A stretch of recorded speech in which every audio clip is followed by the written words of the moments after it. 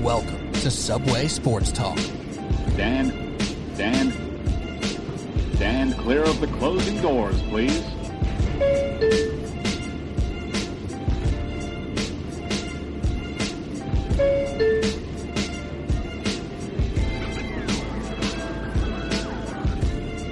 All right, here we go, Subway Sports Talk. My name is Peter Kennedy, and I am your host. Thank you, as always, for joining me on Apple Podcasts app, Spotify, anywhere you listen to podcasts. It's football season, baby. It's exciting. Week 1 in the books. Giants, Jets in the loss column. That doesn't matter. We got a lot to talk about. The good, the bad, the ugly. It's all coming your way right here on Subway Sports Talk. Joining me for the first time on the Subway Sports Talk podcast. I've been on his podcast one time, though. Pat Boyle, my guy. What's good? Nothing, man. By the way, that intro is absolute fire. You like the song? I was waiting to see what you were going to pop it out with, and then you hit the stand clear, the closing doors. And, dude, wonderfully done. I got juiced up. I'm ready to rock now. I didn't know if I needed something to get me going, but that intro music, well done. You know what? It really does get the juices flowing. You feel that energy. You know what the vibe is set at, you know? Absolutely. And a guy who's always bringing the vibe also, and we'll get into who you guys are in a moment, but I want to get him in here before he feels left out. My guy, Rocco Del Puri, Coach Del, my dude, welcome to Subway Sports Talk. What's up?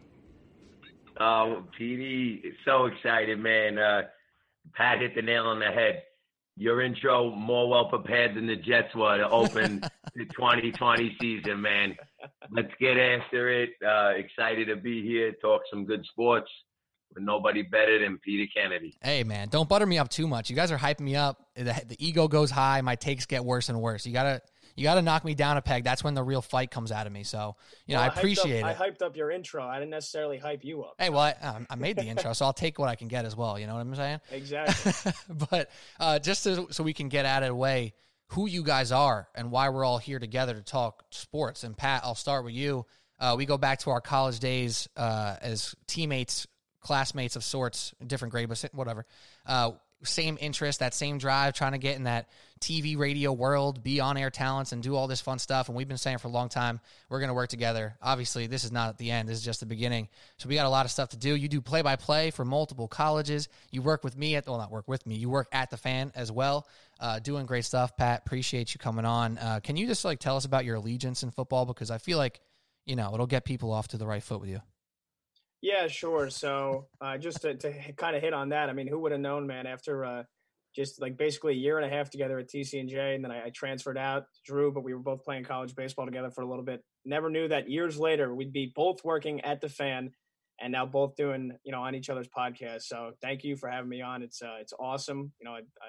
We share the same drive, and it's great to kind of, seeing each other chase that. So I love that. But allegiance in football right away. Just throwing you under the bus. No, that's fine. Right away, your listeners can kind of, throw some banana peels and some tomatoes at me. I am a Cleveland Browns fan, so it kind of hurts saying that. But after all the hype last year with Baker Mayfield and the Browns, of course they go 6-10. They miss the playoffs, and of course they get destroyed, against the Ravens in Week 1. But through for basically the past 10 to 12 years, ever since I was 10, I was like, you know what, I don't think I want to just follow my dad's teams, because that's what a lot of kids do, and no blame to that. But for whatever reason, I picked the Cleveland Browns when I was 10 years old, and I've been wearing that on my sleeve proudly or disgracefully ever since. I thought you were going to say, I've been wearing that Peyton Hillis jersey ever since. My God, that's how you know, man. You bring out the Peyton Hillis reference right there off the bat. That was good. Oh, man. Also, Pat Boy, you can hear him on the Boyle and Shen show. All the places you listen to podcasts. Boyle and Shen doing great stuff all the time as well. I've been on that show once or twice. Actually, just once. I don't know why I said it like that. But great fun, great stuff by Pat. We do have to have you on again. But, yes, I appreciate the shout out there. Absolutely. And Rocco Del Puri, who I have to really figure out what I'm going to call you consistently on this pod, because I've called you coach for so long. You coach me. It's crazy. Every level at high school. You coached me on the freshman team, the JV team, and 2 years on varsity. The way our things progressed was the same exact thing. So Coach Del, Rocco, Rock, Del, whatever you want to call him, he's here. He's a football guy through and through. Great talker of sports. Knows football better than a lot of people that I know. So Coach Del, Rocco, welcome. Thank you, Pete. Tough fall for me. first time in over 20 years I won't be coaching or playing. Right now, football is getting attacked in New York, as 42 other states are currently playing, where we've pretty much decided we're moving it to the spring. So I got plenty of time to talk with you. Yeah. Talk about the Jets. Draw talk them about defenses. The Giants, talk with my boy Patty Boyle over here in the Cleveland Browns. So I'm excited at this opportunity, and looking forward to bring some good points and hopefully do better than Charles Oakley did his last night at Madison Square Garden. I was going to say I'd be remiss if I didn't bring it up. If this was still the Sports Blog New York podcast, which it no longer is, you would actually be a Sports Blog New York legend of sorts. We'll still leave you, that title. But the famous Charles Oakley video that absolutely blew up our Twitter account, what it was 5 years ago or something like that, 4 years ago, 3, I forget. It doesn't matter. You were the one who captured the moment. You were the one. You were doing radio hits in L.A. over here, over there. You made the best of it, made it fun in a pretty crappy situation. But it was legendary having you a part of the SBNY stuff going on over there. It's funny, on my tombstone, it's going to say ordered great. It was great at ordering Chinese food and filmed Charles Oakley getting detained at Madison Square Garden. That's it. My dad was the guy who filmed the Charles Oakley video. Oh, my gosh. If you've seen Charles Oakley, though, I think, you know what? If he heard your radio hit, I think he'd be proud with what you did. You backed him. You were like, hey, man, listen, the Jets could use him on the D-line. That forehand shiver is working. Oh, without a doubt. He might have tackled Josh Allen yesterday. Yeah. It was so slow. Even Oakley might have been faster off the ball. That's amazing. Well, let's get into it. There's nowhere else to go but to these great Week 1 games. Unfortunately, because of the nature of this podcast, we're not going to start with the great games. We're going to end up starting with the more lackluster performances, perhaps out of these two New York teams. I think off the jump, we look at the Giants' loss to the Steelers, which just ended a couple minutes before we started recording. There's negatives. There was a really bad play by Daniel Jones. There was some good drives that just got stopped out of nowhere. There were some nice things to draw on, but not enough, not consistent enough.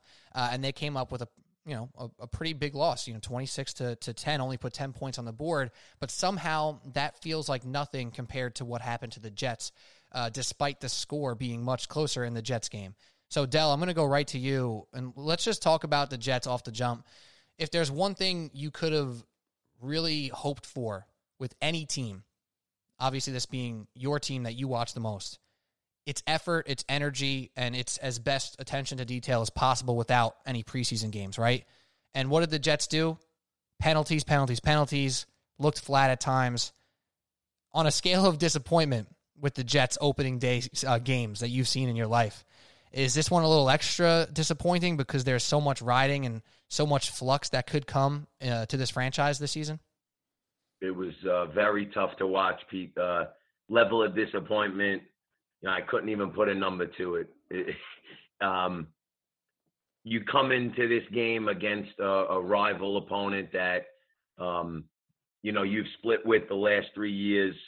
The division finally is up for grabs, so say, with Brady not in the division. And you had no preseason games, so there's no film for any team to plan on you. And you put that performance out there on tape. It was very disappointing from top to bottom, from the head coach to the quarterback to the defensive coordinator, as well as the front seven.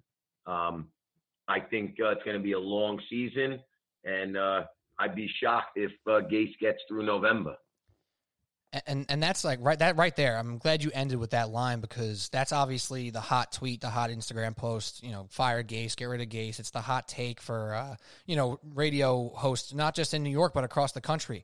What is he bringing to the table? What type of preparation is he leading this team with? That's the question. But the question then moves to, what happens when he gets fired? And me and you, Rock, were talking about it before we started recording. What's the answer? Is there a guy in the building that you're that happy with that you're going to just cut this guy out? What happens to Sam Darnold with yet another rotation of playbooks and whatnot in just his third year in the league? Pat, unfortunately, you have some experience with these situations where the coach is being, getting ripped up in radio shows across the country. We need a new coach. First it was Hugh Jackson, then it was Freddie Kitchens. Now who knows what's going to happen with Stefanski. Pat, is the grass ever greener on that side? You know, obviously it's easy to say fire Gase, but what could be the positive outcome if they do make the fire? Look, I've witnessed a long line of failed quarterbacks for the Cleveland Browns, and I've witnessed what seems like an even longer line of head coaches that have been shuffled in and out of the doors in Cleveland, lines of coaches and quarterbacks that make the Staten Island Expressway look like there's no traffic on it. So coming from the Browns fan experience, I can tell you that firing a bad coach does not necessarily mean your organization is automatically going to turn it around and turn the next page. And for a decent amount of time, the Jets have had some pretty decent coaches. Say what you will about Eric Mancini. The guy wasn't terrible. And then you had Rex Ryan, who took you to an AFC championship game with a quarterback, 2 AFC championship games, right? With a quarterback who was, you know, say what you will about Sanchez. Again, he's perhaps average. The butt fumble. He was average, an average quarterback, and Rex Ryan took you to 2 AFC championship games. So the Jets, you know, necessarily the head coaching job hasn't been one that they've had to kick themselves over for a long time. And now that you saw last year, you had the talent that was probably better than what the record showed. Now this year, you got worse. You're obviously now without Jamal Adams, who I think if you're a Jets fan, you're probably glad. Another whiny, you know, crybaby celebrity player on the NFL who just wanted out for whatever reason after, you know, pledging his allegiance to the Jets. And then you're down C.J. Mosley, one of your best players on the defensive ball as well, because he opted out for the season. And, obviously we know the problems with the offense and not having a lot of talent, especially after Robbie Anderson. So you've got a team that is now worse on paper than last year. And you're going to have a head coach that had to face a lot of questions from last season. They finished the year 6-2. You wanted to see them carry that into week 1, and they fell completely flat on their faces. So right away, Adam Gase starts the season off with an F. And to answer your question, Pete, if he, like Rocco said, I wouldn't be surprised if he gets canned after week 5 or 6 or 7, if they're 1-6 again, and Adam Gase looks as bad as he did in the first half of last year. But that doesn't necessarily mean that you're going to then find a head coach that is going to take this team to where they need to be. I think Jets and Giants fans both know it is a long process to get where they need to be. But, I mean, I wouldn't be upset, though, if Adam Gase did get fired in the middle of the season, because I think he is the wrong person to lead this team through a rebuilding. I'd sign up right now to take back Rex Ryan because of what he brings in the confidence, in the intangibles, that he had that extra grit that he could bring the locker room together. And I don't see that from Gase. I see him as a limited offensive play caller that got a head coaching job because of it. And it's clear he's not the guy that this organization needs right now, in this market, in this time, in this league right now, where there's great quarterback play and great head coaches. And it looks like we don't have either. And I want to love Donald. I do. Yesterday's game, very tough to, give him a pass when he made rookie mistakes in year 3, the delay a game, the missed throws, the checkdowns that, the plays he checked into that resulted in 3 and outs. So it's going to be a long September, Pete. And Darnold, just for the record, 21 35, 215 yards, 1 touchdown, 1 pick. Averaging 6 yards per attempt, or per completion, per attempt. I don't know how that stat works out. Anyways, more of the same though with Gase. The things that you can complain about you said he doesn't bring that much to the offensive table. It seems like he lives in the check down. It seems like he's living in the circa 2017 Eli Manning Giants range, where it's like, oh, it's 3rd and 8. Let's throw it 3 yards. We're not going to even remotely consider trying to get the first down in the air. If it doesn't happen on the ground, like after the catch, then we're screwed. And that's a real floor raiser mentality, and it's not a ceiling raiser mentality. And a floor raiser mentality would be good if Sam Darnold was Aaron Rodgers already, which, there's a lot of time for Sam Darnold to figure it out. And I think watching the Cowboys reminded me maybe McCarthy is a type of guy, who the Jets were considering, who isn't necessarily like raising the ceilings for these teams, but Aaron Rodgers was taking his steadiness and averageness to another level. Sam Darnold, asking him to do that as a third-year quarterback who's had, no consistent talent at wide receiver, an inconsistent O-line, is asking incredibly too much. And it's frustrating because Gase and the Jets, under Sam Darnold last year, 7-6. Gase in multiple different seasons with the Dolphins had them somehow competitive. But when you watch them game in, game out, snap in, snap out, there's not a lot of excitement. There's not a lot of expectation for them to make big plays. There are certain teams in the NFL that you watch where you're always a little bit nervous about that guy in the slot or, their star wide receiver out here, their running back here. With the Jets, you watch him and you're like, oh, hopefully Jamison Crowder gets an 8-yard catch here. Like, that's where the hope kind of goes. And I saw Rocky just cringed a little bit. Tell me I'm wrong, though. And you're absolutely right. I'm a defensive coordinator. You watch the film of the other team and you say, wow, we need to be 1 over, 1 under on this guy. This guy's a game breaker. Tyreek Hill, you're staying up at night. You got to cover him. You got to cap him every play or else he's going to do damage. There's not one guy that does that for you on the Jets. That strikes fear. And especially the play calling to add to it. And even the biggest play was the Jamison Crowder, dig that he took to the house? That was a screen. So was it a screen? And you said Donald was 235, I believe. You take that 69-yard screenplay out, and the day looks even worse. Right. It's dink and dunk, dink and dunk. And the dink and dunk only works if you have a run game, and you can still take those big shots consistently enough to keep the defense honest. Now, where does the blame lie? So, Rock, to you, Darnold versus Gase versus the front office. Joe Douglas is still new enough to where he needs more time, but, how much stress are you putting on Darnold specifically when you watch this game? Are you more disappointed in him or the overall setup? It's tough to say. I'm always going to put it to the organization and to the coaching staff. Looking at their roster build, I thought they would be more of a 22 personnel team. And when I say that, 2 tight end, 2 running back on the field. You have Herndon, you have Ryan Griffin, who you signed to a 3-year contract. You drafted Trayvon Wesco the year before that. You have Daniel Brown. You have Le'Veon Bell. You have Frank Gore. You had LaMichael Perrine. He's obviously injured.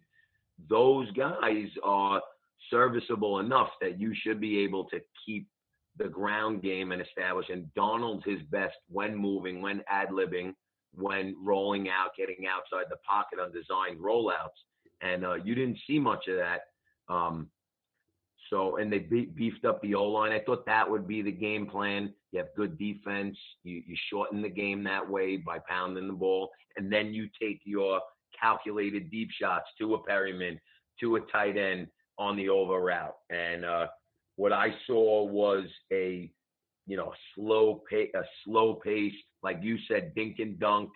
Let's take the bare minimum and check the ball down and stay positive and stay in front of, and it didn't happen. Right. They couldn't block the interior, and we couldn't get to Allen. So it led for a rough first game, man. Right. And getting to Allen was the only thing keeping you in the game up until the point where it was game breaker time. Now, Pat, is there an optimist view? And I want you to be honest here. Is there an optimist view that this is week 1 for the Jets in this weird season where they perhaps played a AFC championship contender in the Buffalo Bills? Is there an optimist view there, or am I picking? As much as I like to hammer the Jets, yes, I do think you can be an optimist. You can make the excuse for just about any team, new head coach or not, with the way this season has been affected by COVID, the lack of OTAs, the lack of preparation. You could say a team like the Jets, who obviously need more preparation than other teams and have failed in that in the past and failed miserably again in week 1. You can be optimist and say, look, it was week 1, like you mentioned. You did play a Buffalo Bills team who, if not for a disaster in allowing that game to get away from them against Houston last year, might have had a shot of playing in the AFC Championship game. and could very well be there this year. They've got, I think, on paper, one of the most talented teams in the AFC. I think on paper they should win the AFC East.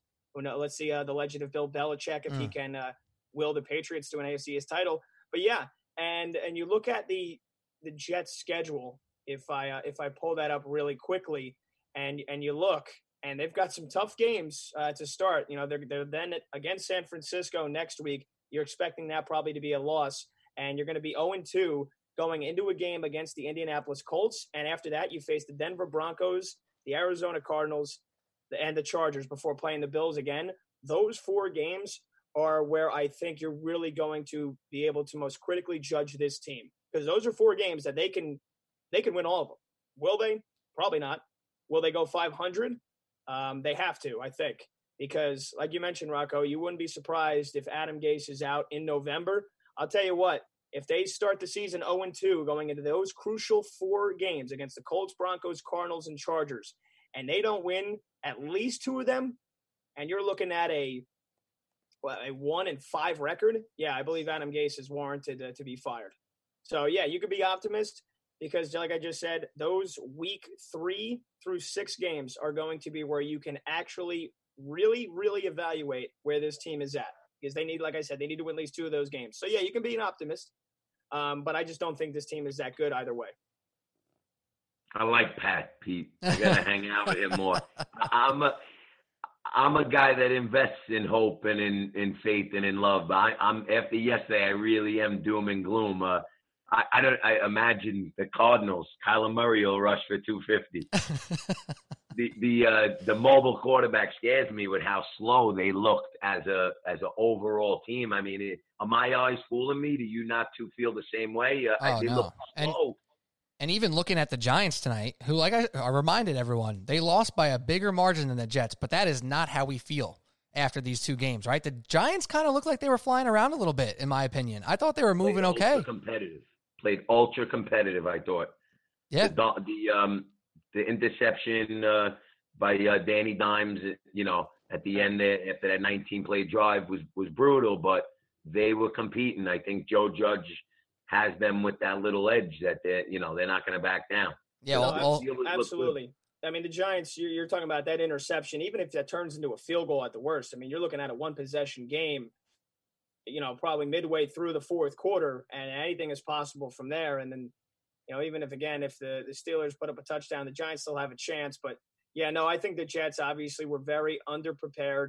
They were miserable, about as bad as you could possibly be for a week 1 game.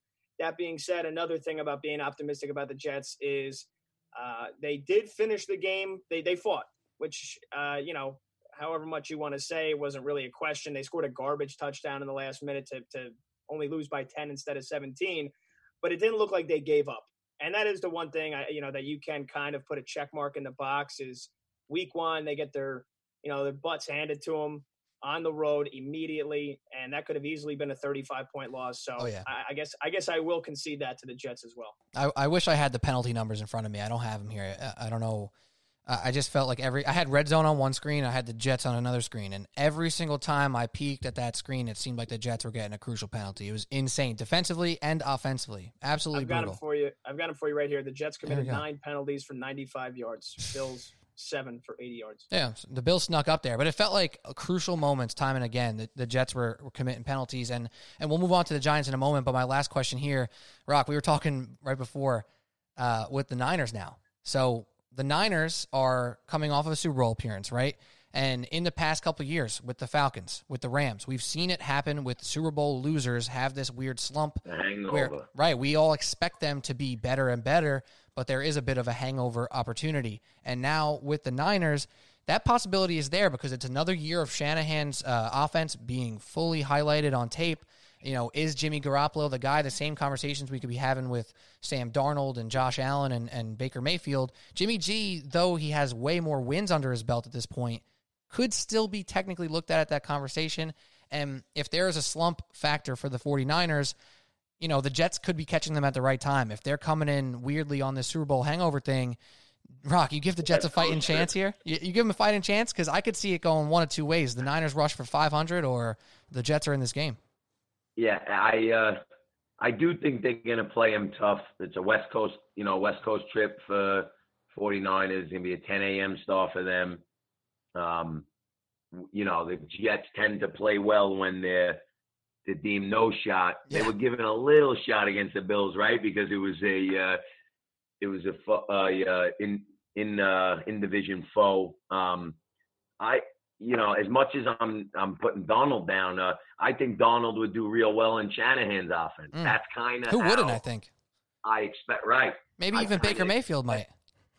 I kind of expected the Jets to attack teams that way with the outside zone, the boot, all the different run game concepts, and then take your deep shot and be ahead of the sticks that way. So that's going to be interesting. I'd like to see how they're going to block that front. Bosa, it's a formidable front. I mean, then Trent Williams. I know you saw that clip of him just leading. Yeah, like that's the other thing. You could have got him for a 3rd round pick. Like, why weren't we going there? You had him, and now you have Becton. You got really nice offensive line. Absolutely. Well, we'll see. The Jets. I'll pull up the spreads for the Jets and Giants games next week. I don't know if the Giants one probably isn't out yet, but the Jets are out, and we'll see what they got there. But moving on to the Giants now and their Week 1 loss. Off the bat, Pat, is it weird for me to act like this Giants loss is not nearly as bad as the Jets loss, or am I pandering as a Giants fan over here? No, I think you're in the right mind to do that. Again, I think what you saw competitively from the Giants from the get-go, they were out there, they got the lead. Again, really this game to me, and you can say a lot of ifs about a lot of things, but this game is, you look at it completely differently in terms of the result. If Daniel Jones doesn't drive down the field with this offense, 18 plays for almost 90 yards and then throw an interception trying to throw the ball at the back of the end zone. I think you're really, really happy with the effort the Giants gave you regardless of that result. And, yeah, I mean, again, the Jets were down 21-0 before you could even blink. And they were about as unprepared as you could be. And they had a second-year head coach. The Giants, you got a brand-new head coach with Joe Judge. You didn't know what you were going to expect. Jason Garrett, I liked his play calls. I think they were very competitive. And, again, I think you're excited about the future, keeping in the back of your mind what the future is, and that this Giants team is still at least a year or two off from where they want to be. At least. But like I said, overall, I was very happy with the way the Giants competed on Monday Night Football. Yeah. And I think you got something to look forward to this season in terms of watching the progression of this team. The thing that strikes me, Saquon Barkley didn't have over 10 yards. Like, that Daniel Jones had more rushing yards than Saquon Barkley. Like That is true, and that is obviously going to be the biggest thing again this year is with that Giants offensive line, particularly in the running department.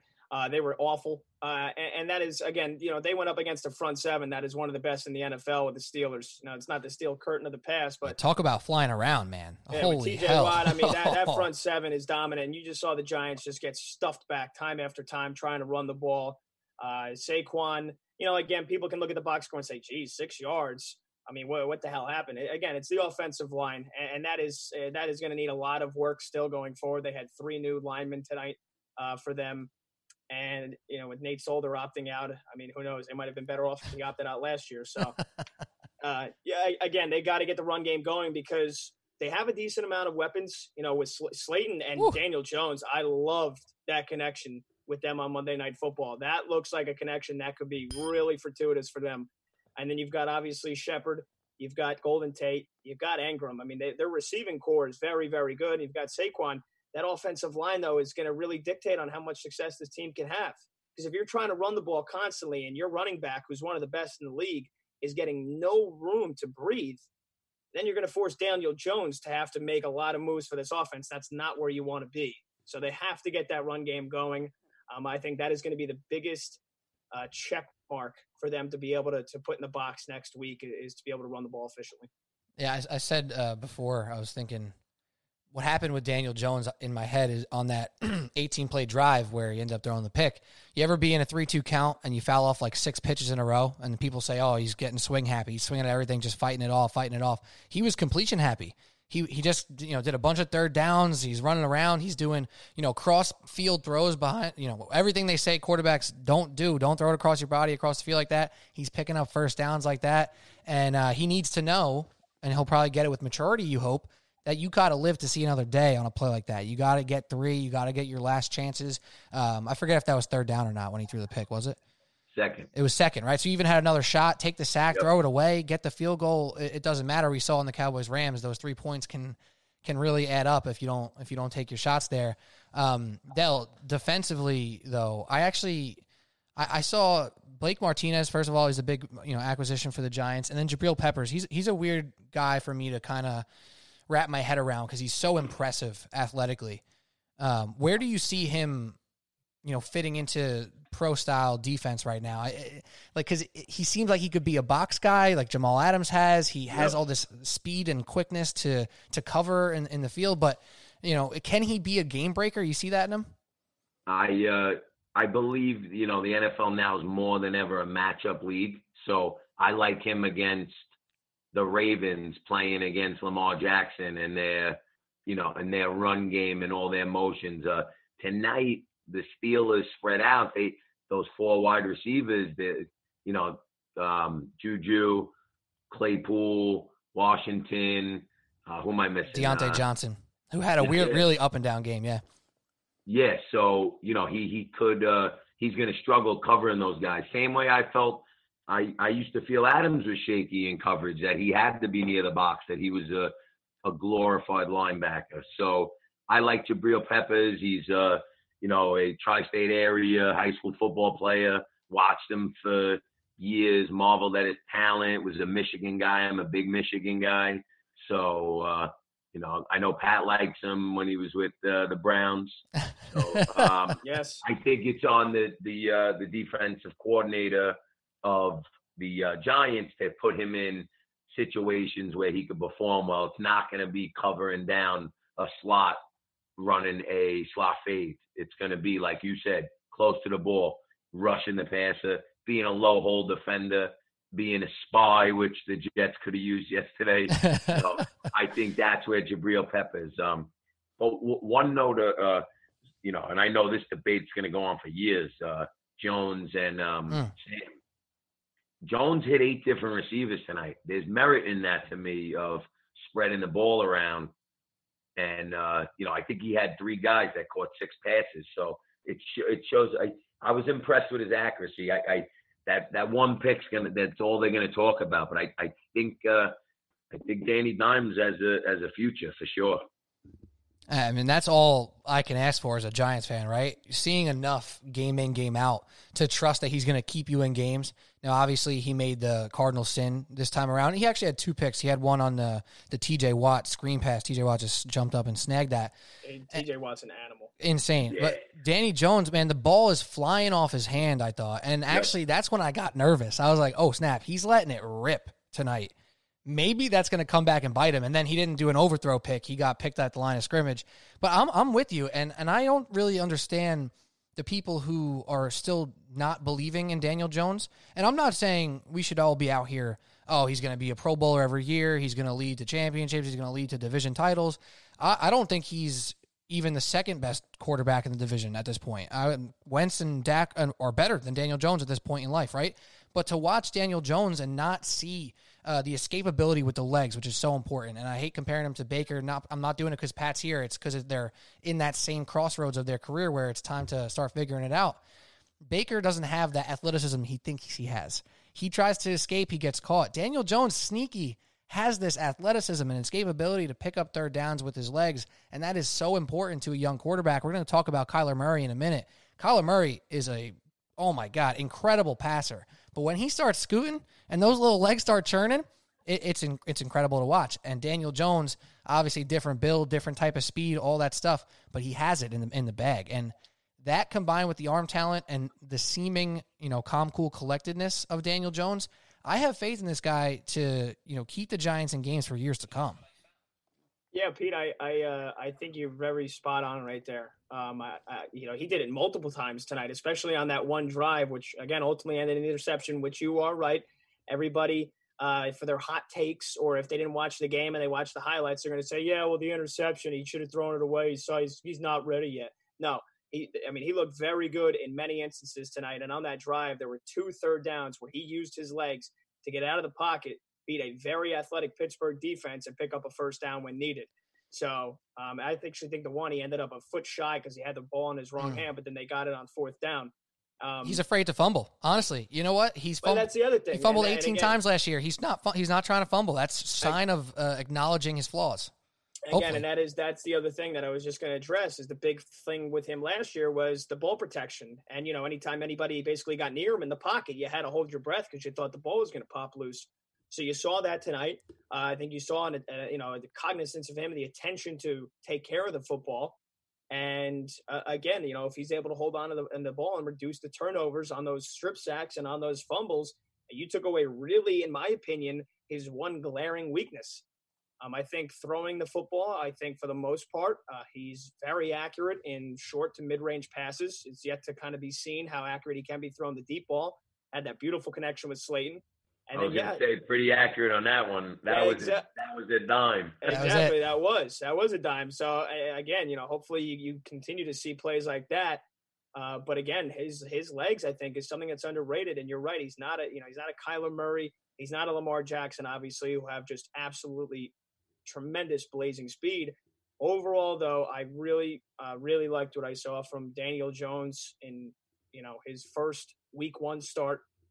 And, again, the one interception, tried to throw it out of the end zone, didn't get enough on, and the other one was just an absolute, tremendous play by TJ Watt. So yeah, and Bud Dupree is honestly a freak too. Bud, the guy who hit his arm on that pass, Bud Dupree, oh my God, I don't want to be anywhere near him on a football field. No, he's a stud. Drafting good players. That's why do the Steelers are perhaps one of the best drafting franchises in the league, right? Dude, they get a receiver, they got a running back, Benny Snell, who happened to be a guy who I actually liked, Kentucky Great dude. pick. It's like, wait, why did everyone else not think about it? Now all of a sudden, James Conner goes down, and they're like, oh, no, we got a guy. Don't worry about it. We got Benny Snell, 4th round draft pick out of Kentucky. What are you talking about? Right, and these receivers, James Washington, Dell, you said, I'm stealing your line now. You said it before we started recording. The Steelers, 4th receiver might be the number 1 on the Jets. Without a doubt. Deontay Johnson is just as good, perhaps. Maybe not as consistent. He's still pretty young, but he's the same type of talent as Jamison Crowder. And Jamison Crowder right now, the best receiver on the team. That's rough. Now, let me ask you guys this. I want to poll you guys here. Chance that Darius Slayton's a true number 1. I don't want to get too ahead of ourselves, but this is a lot of games now where he's just consistently making plays. Is there a chance he's a legit 1? Yeah, I mean, I think I didn't know who he was prior to last year. I know a few people didn't either, and I'm impressed with him. He's got that big body. He's proved he could go up and get the ball, and he looks like Daniel Jones and him have a good connection. I think he had 6 catches tonight, right? The big touchdown. Sky's the limit, as far as he goes, and hopefully they grow together. So yeah, I do think he could be a dude number 1. I think he will be. Yeah, I mean, you talk about good organizations drafting good players. You usually will never catch yourself dead saying that about Dave Gettleman. You do have to give him credit where credit is due. And a 5th round draft pick last year in Darius Slayton, you're right, Rocco. Not a lot of people knew who he was coming into last season. But I think he has very quickly turned a lot of heads. And I agree as well. I think he could be the number 1 receiver on this team for years to come. I think he is a tremendous athlete. I think he is that deep threat that the Giants need. You saw it tonight. And I think he is somebody that can get you 100 to 150 yards any given Sunday. Now with all this, semi-bullish talk we're having here with the Giants, we're, talking about the nice things Daniel Jones have done. We did mention the lackluster run game, but the positive would be that they didn't abandon the run game, right? They kept going at it, kept the defense honest. That obviously, helped on that long drive with the play action and whatnot. But there's not all, roses here with the Giants. There is some stuff that's not looking great. They looked like they were getting shredded by Big Ben, which many people have in the past, in pass protection or pass coverage, I should say. And their pass rush still, I mean, they had some nice hurries on them, especially early, but it's still an issue, right? We talked about the Jets schedule. We look at the Giants schedule. It's not looking nice either. And I was having arguments with my friends all the past week and a half who's going to have the better record, the Jets or the Giants? And personally, as a Giants fan, I was like, I think the Jets are a better team. They're going to have a better record. You look at the Giants' next couple of games, you got the Bears, who are beatable, but 1-0 and a good defense. The 49ers, who, Super Bowl slump or not, are a greatly talented team. And then the Rams, the Cowboys, and the NFC East leaders, Washington football team. I don't think this Giants schedule's going to make it to a situation where we look at the Giants as a true NFC East or even wildcard contender. I'm a little worried about that front, at least. No, yeah, absolutely not. I mean, yeah, it's nice to say nice things. And Pete Kennedy, I'm surprised that out of everybody, it was you who was kind of reeling us back in there. We kind of got a little carried away. We start talking about Darius Slayton. We all get excited, but you're right. This Giants team is, I think, going to be lucky to win more than 4 games this year, especially when you look at that schedule. I mean, you're playing the NFC West this year. You're playing who's the other division they're playing? The AFC North, which you've got obviously talent all through that division with the exception of Cincinnati. And again, there is still major, major flaws with this team. One being the offensive line, not being able to block for Saquon Barkley. And 2, it's still that defense, which, outside of a couple of names like Jabril Peppers and Marcus Golden, has a lot of deficiencies, especially in the secondary. You picked up Bradbury, you picked up Blake Martinez, who, like Rocco, like you said, or it was Pete, looked very, very good, leading the team with 12 tackles tonight. But obviously, you have the idiot DeAndre Baker, who might never play again in his career. You've got a very young and very exposable Corey Ballantyne as your other cornerback, and a pass rush again that is maybe just as bad as your offensive line. So the Giants' defense, I think, is going to still be exposed many, many times this year, considering the offenses they're going to be going up against.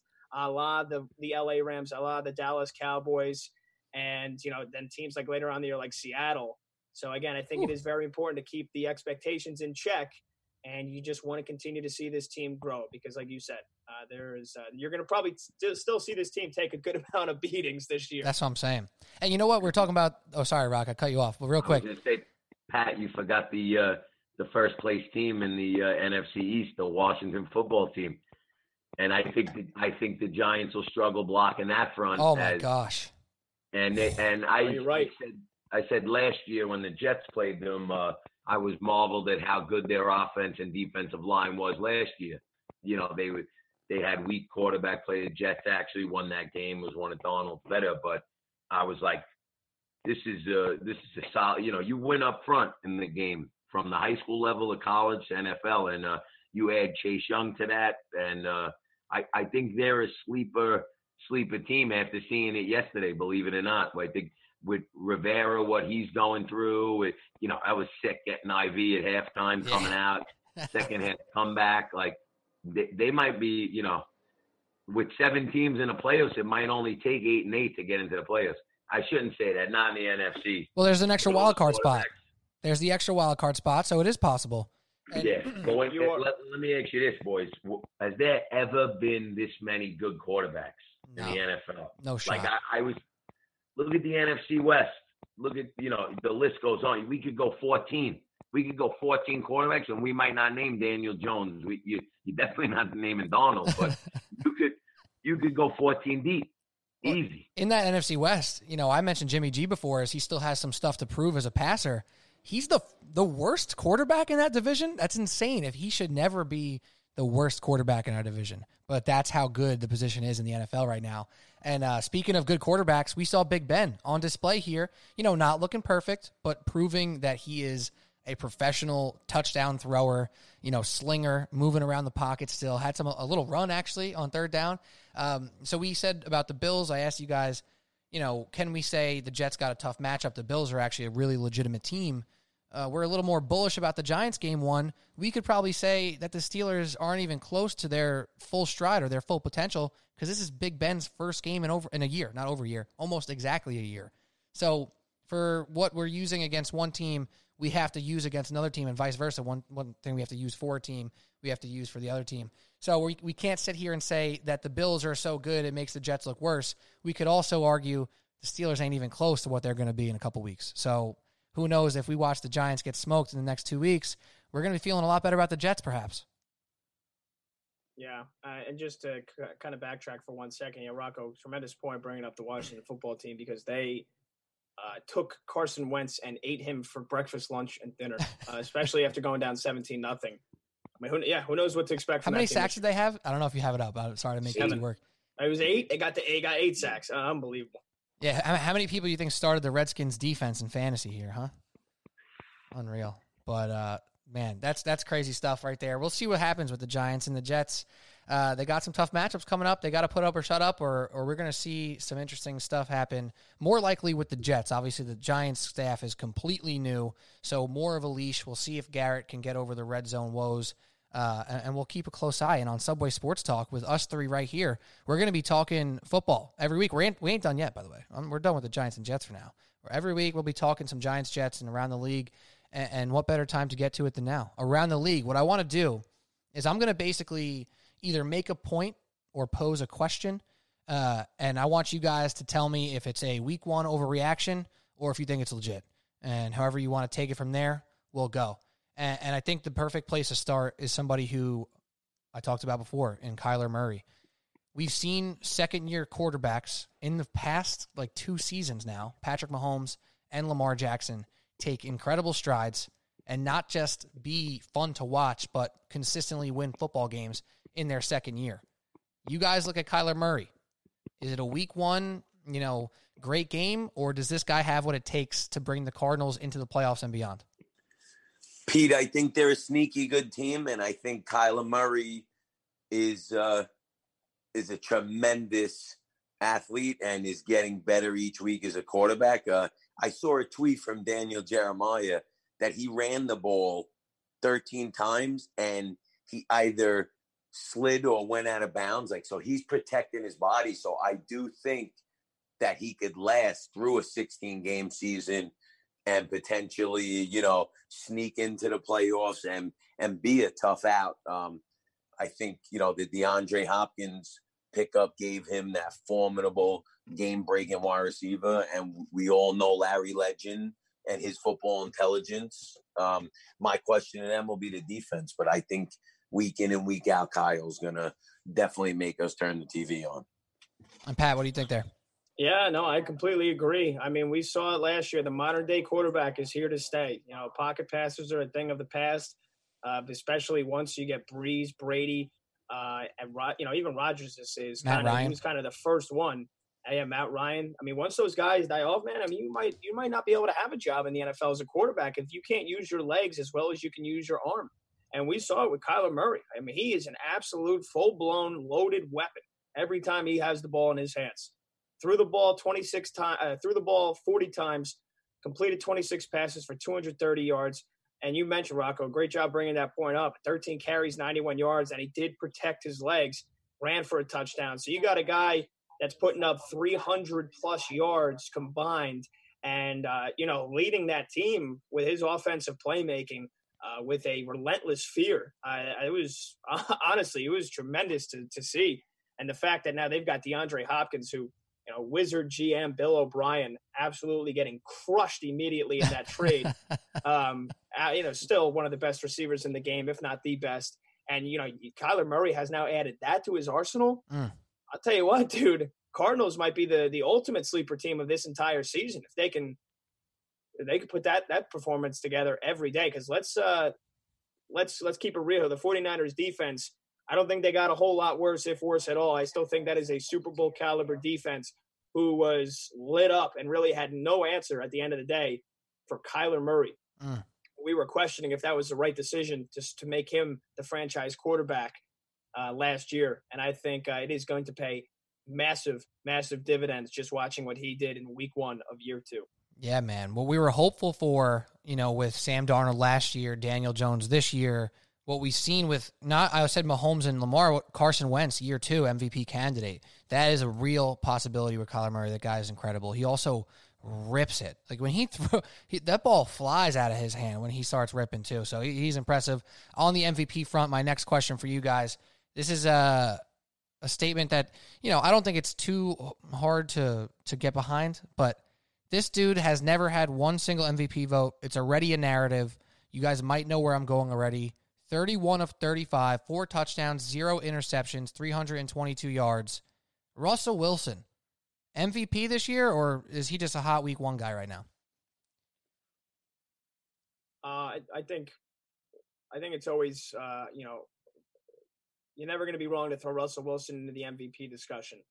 We've seen for years now that he is, again, just like Kyler Murray, a dual threat quarterback. His ability to escape pressure, and when you think he's going to get sacked, you think he has no chance of getting out of a sack. He still does it, still creates, able to throw the ball down the field. And the Seahawks, for how long last year, were trying to protect him by not allowing. They didn't want him to escape the pocket. They didn't want him to run. I mean, that is the chance you're always going to take with an injury with a guy like that, like we saw with Cam Newton. But when he's able to do that and create plays, Russell Wilson is definitely a top 3, if not one of the best quarterbacks in this league. But actually, Pete, I think I'm going to say no. I don't think he is the MVP after just 1 week, because I think the Green Bay Packers woke up the sleeping dragon. And I think the performance you saw from Aaron Rodgers, yes, the Minnesota Vikings defense did not look as great as we've been accustomed to the last 2 years. But I think it is because Aaron Rodgers, who knows? Conspiracy theories, you want to say maybe they drafted Jordan Love to kind of light the fire under Aaron Rodgers, or was it actually a legitimate move? Because I think it was a stupid one if that's why you actually drafted him. No matter how you skin it, it's bad. Aaron Rodgers lighting up the Minnesota Vikings defense week 1. I think this could be an MVP type season for him. Dell, Russell Wilson, your MVP pick, or who you got? I am buying Russell, and it's funny that this guy's thrown now over 30,000 yards. I think they said in 9 seasons, and he passed Steve Young with rushing, and he's never had an MVP vote, like you said. It just goes to show how good the quarterback play is in this league right now. I am buying Russell Wilson. I'm a big believer in his creation, how he creates plays. He hasn't had the same arsenal that some quarterbacks have, and I think now he's gotten a steady group out there of receivers. And I think this could be the year, but it will not be easy. The list goes on. As Pat just said, Rodgers looked tremendous. You have Lamar, you have Mahomes, you have Kyler, and you have Ben tonight. So, it's going to take all 16 weeks to really find out. Should be interesting. You could already tell this will be a heavy offensive year. Absolutely. And it's funny, don't they say, like camp coach, think back to all your times at Camp Wayne. What always picks up faster, the defense or the offense? Oh, yeah, defense. That's weird. Now we're having all this. That's what I'm saying. I always thought the defense got a quicker step, but now the offense looks sick right now. Well, there's 2 parts to that, in my opinion. And people will battle this and say, oh, they're in the NFL. They've played football their whole life. But the lack of preseason games and the lack of contact now with the new CBA has allowed for poor tackling. And also, as someone that is a defensive coach, the game is really going towards offense. You used to say when you throw the ball, 3 things could happen and 2 of them are bad. Not so much now, because defense, you really can't put your hands on that receiver. Like a lot of those Jets yards yesterday in the penalties were from pass interference. So the stats are moving towards offense.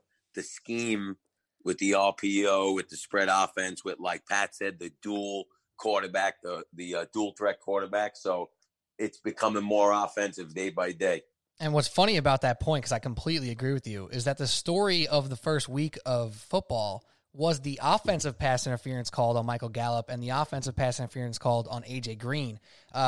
One of which A.J. Green, that was push off. He went too high. Arm was up here. And Michael Gallup, I don't agree with the call, but I completely get it. I think if you're going to say that it's a completely BS call, I can't even believe he called it. Like, you're looking at it in slow-mo, and you're not looking at it in real time like these refs. His hand was on the guy's shoulder, and Ramsey sold it. It's a simple thing that it was called. It makes sense to me. But that's funny because it is so offensive. And also what we've seen in week 1 is that when offensive players lower their head, they're getting called for that a little bit too. But I agree.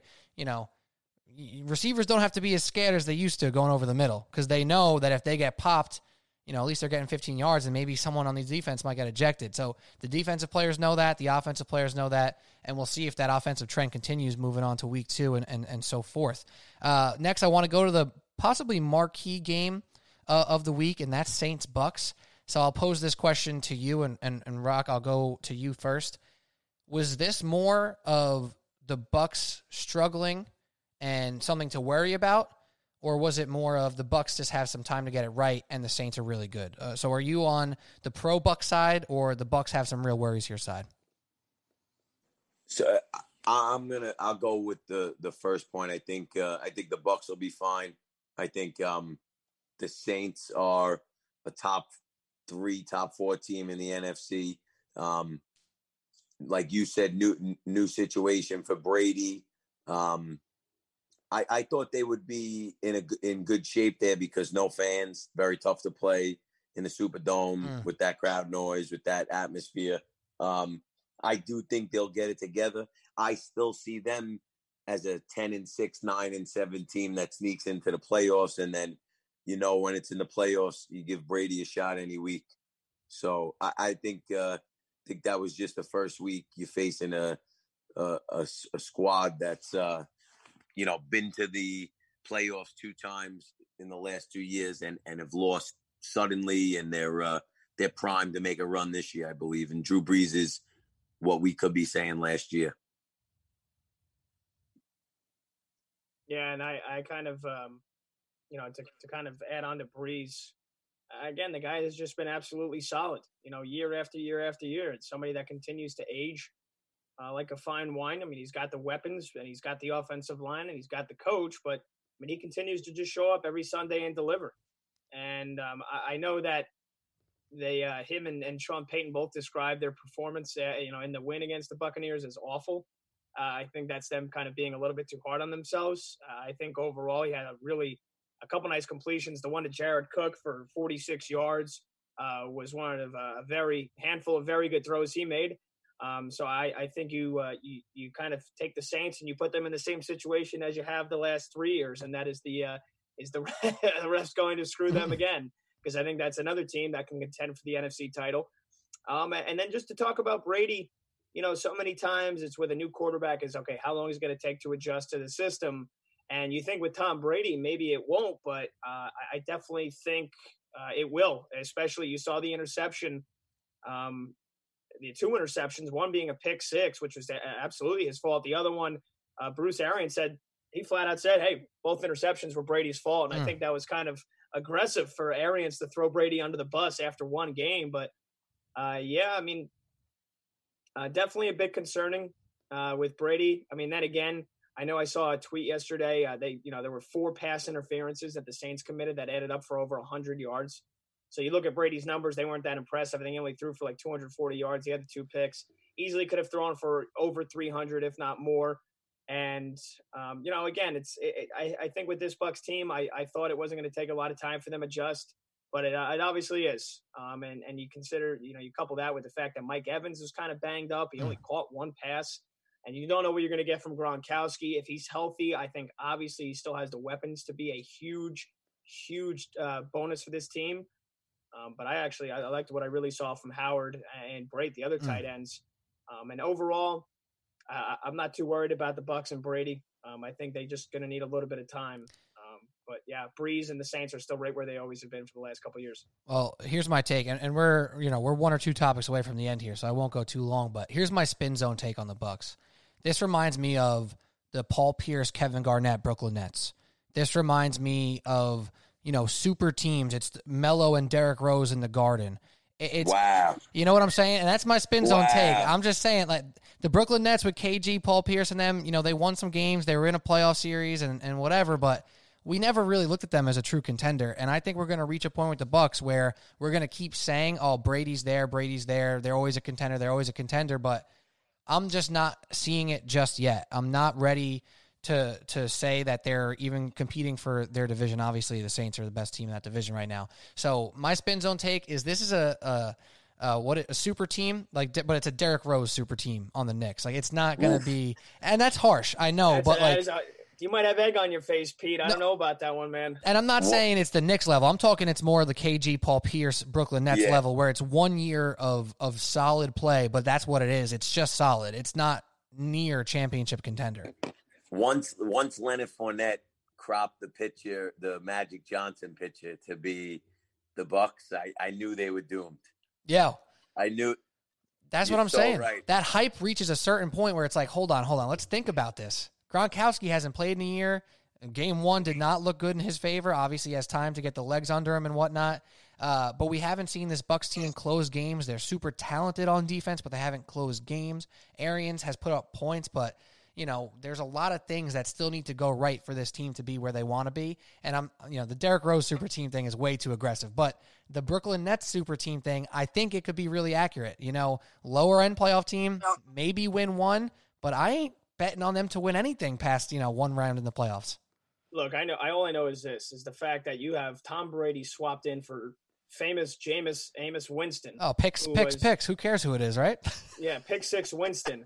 I mean, dude, they're obviously in a much better spot. And this Bucks team, they went 8-8 last year, or they 7-9, and there was easily 3 or 4 games that if you have any other quarterback but Winston in the league in that spot. Hey, you know what? I'm arguing there. I'm arguing there because yes, he blew games, but he was also the reason they were even in those games. He wasn't just throwing 4 picks; he was throwing 4 touchdowns.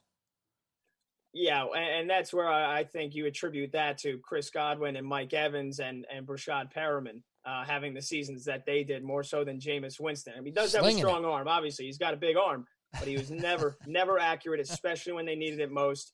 And although Brady doesn't have the arm maybe of Jameis Winston, he's got the leadership, he's got the competitiveness, he's got obviously all the titles to add to it, and he's got that accurate arm.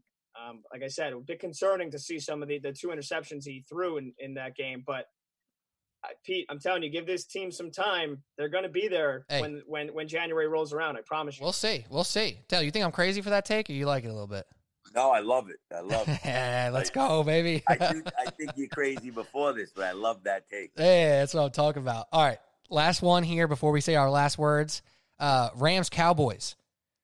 Cowboys blowing it or Rams look good? Which is it? Wow. I watched a lot of the Rams because I'm a big Hard Knocks guy. Hard Knocks was pretty sick this year, by the way. So they had that last year. They had the Super Bowl hangover, right?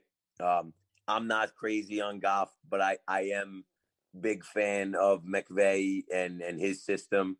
I thought that was a good football game, and I think the Cowboys blew it. I think I thought McCarthy mismanaged it down towards the end, and I think all year we're going to be saying how competitive the NFC is. I keep going back and saying I could name 12 in my opinion, 12 out of the 16 teams could really make a case for the playoffs. And I don't think you could say that really in the AFC. Like I was saying to myself before yesterday, like, hey, the Jets got an outside chance of making it to the playoffs because the AFC is so weak. The NFC is loaded. So I think the Cowboys will be fine. And I think the Cowboys are in better shape, believe it or not, than the Rams, because the Rams are going to go through hell every week in that division. That's true. Pat, what do you think about that? Yeah, no, you're I'm absolutely right. I think, again, the NFC West, if it wasn't the best division in football last year, it certainly is this year. You've got basically all 4 teams, that could potentially make the playoffs. I think you're spot on with how competitive the NFC is. And again, I just think the Cowboys, it came down to it again. You can, Dak Prescott can throw for 4,500 yards in any season that he wants to. He can throw for 3-4 touchdowns against sub 500 teams. When it comes to playing the best teams in the league, and especially when it matters most, he's going to fall flat on his face, just like this Dallas Cowboys team will. And anybody, I know especially, some prominent NFL reporters, ones that we most associate with the sport, are picking this team to get to the Super Bowl. I think that's a joke, one. Yeah. Again, 3 points in the second half from this Dallas team when you needed that offense to kind of step it up most. They failed again. And, granted, LA's got a great defense and they've got a great football team. But I think it's the same old story. When the Dallas Cowboys play the best teams in the league, they are going to come up short. And for the Rams, Rocco, you mentioned it. They had the Super Bowl hangover last year. I think they're motivated. I think this is a year where they definitely take a big step forward, but a lot of that is going to be, dependent on how good the rest of this division really is. And I think it's going to be very good. So the Rams, any other division, they could win 11 to 12 games. It might be tough for them to win 10, though. But, I think that was a really good Sunday night football game. I think you had a little bit of everything. And then you got pretty boy Jalen Ramsey selling that call at the end. So, it'll be interesting to have this conversation again in like 3-4 weeks, because if we start to feel differently about maybe the 49ers or the Cardinals, maybe lose a couple in a row, and then we start to say, it's the Seahawks and the Rams. A lot of things can change, so there's a lot of time to move. But I'm with the Rams right now. I like their energy. I like McVay, just like you, Rock. Hard Knocks. He seemed like they just won 14 games last year. He's got that confidence and that chip and that love for football that is unmatched. And he's not getting down again. And getting off to a bad start like they did last year, because they had a chance last year even still to make the playoffs. But I like the Rams a lot. Now, my last, you could do like a one-word answer or one-sentence answer here. More embarrassing loss in week 1, Lions or Colts? Lions. Oh, because of the drop pass, or just because that always happens to them? Mitchell Trubisky looked like Peyton Manning in the fourth quarter. He was all of a sudden Mitch Trubisky crushing him. What the hell is that about? Oh man! But dude, DeAndre Swift off the shoulder. Oh my god, unbelievable! Actually, might have hit him right in the face mask. I'm not gonna lie. I forget. Pat, Colts more embarrassing? Yeah. Oh, Colts, because they ruined your survivor pool. Is that why? Oh, well, yes, one, because of that. But no, two, it's the classic narrative. You're going up against a team that sold off everybody. They were going to come out playing gritty, and the Colts, led for most of this game, and then just, again, fell flat on their face in the end. Phillip Rivers does what Phillip Rivers does, is he throws interceptions at the worst possible times. Couple that with the fact that Marlon Mack now is probably done for the year, one of the best running backs in the AFC, goes down with the Achilles injury. And, again, the Colts, who we were banking on them starting this season 1-0. They allowed Gardner Minshew, who I'm still not sold on as being a great quarterback. You let Gardner Minshew complete all but one of his passes. He looked good, man. He slings it, bro. Good, I like him. I started him in fantasy a bunch last year. I think they made him look a lot better, especially in some of those late game situations. I think there was a lot of breakdowns in the Indianapolis defense, and I think to lose the way they did and you lose your star running back, embarrassing. I gave myself like an entire pep talk to not pick the Colts for one of my. I had 2 survivor pools. I said, don't do it. You're not going to be happy rooting for Phil Rivers, for old man Rivers over here when it's a close game. You're not going to be happy. And I still did it. I still won my survivor pools. I still put the Colts, took the L, just like, probably 30% of everybody else in survivor pools. Unbelievable. I think the Colts, just because, they're not just looked at, by the way, as a team that should have won week 1. They are the dead set favorite to win their division, which I think is crazy because I am not trusting Phil Rivers at this point in his career. But what are you going to do? The Lions blow it every single time.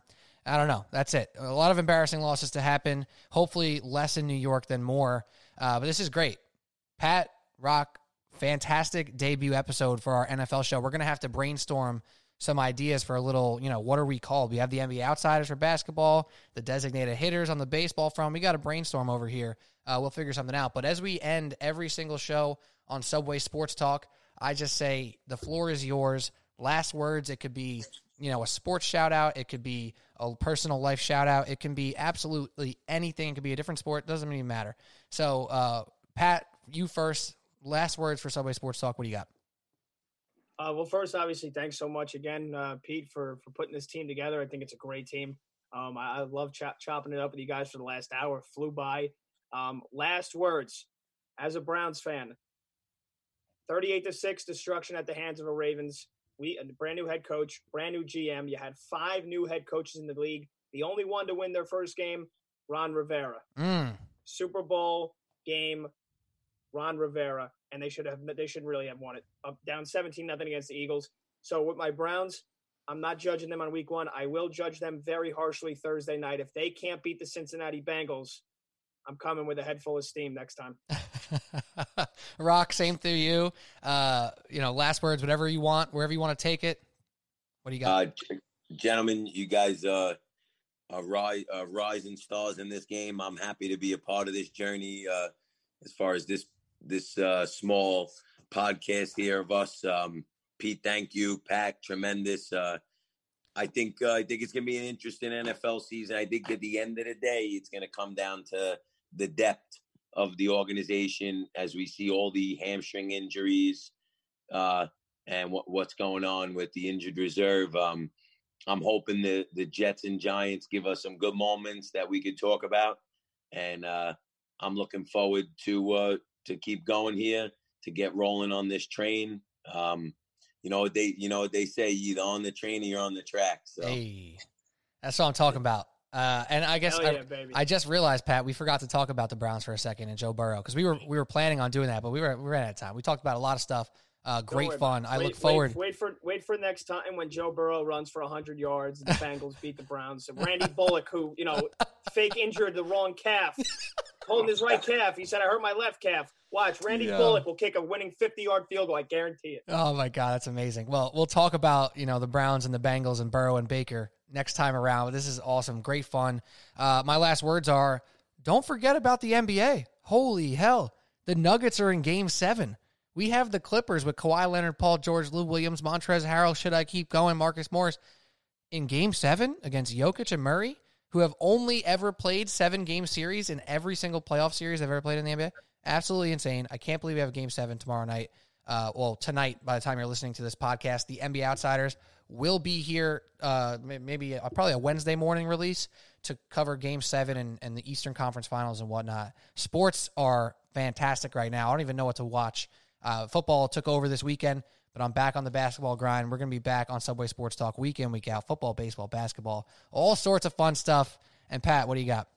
Final last words, very final last words, Pete. In terms of your basketball, put the crown even tighter on LeBron's head if Kawhi falls flat on his face in Game 7 on Tuesday night. There you go. I have nothing to say to that, because if Kawhi loses this series, that is a bad look. All of us out here singing his praises, saying, Kawhi, the real deal, calm, cool, collected, never sweat in a game in his life. Like, he's just straight, steady, killing people. Lose to the Nuggets after being up 3-1.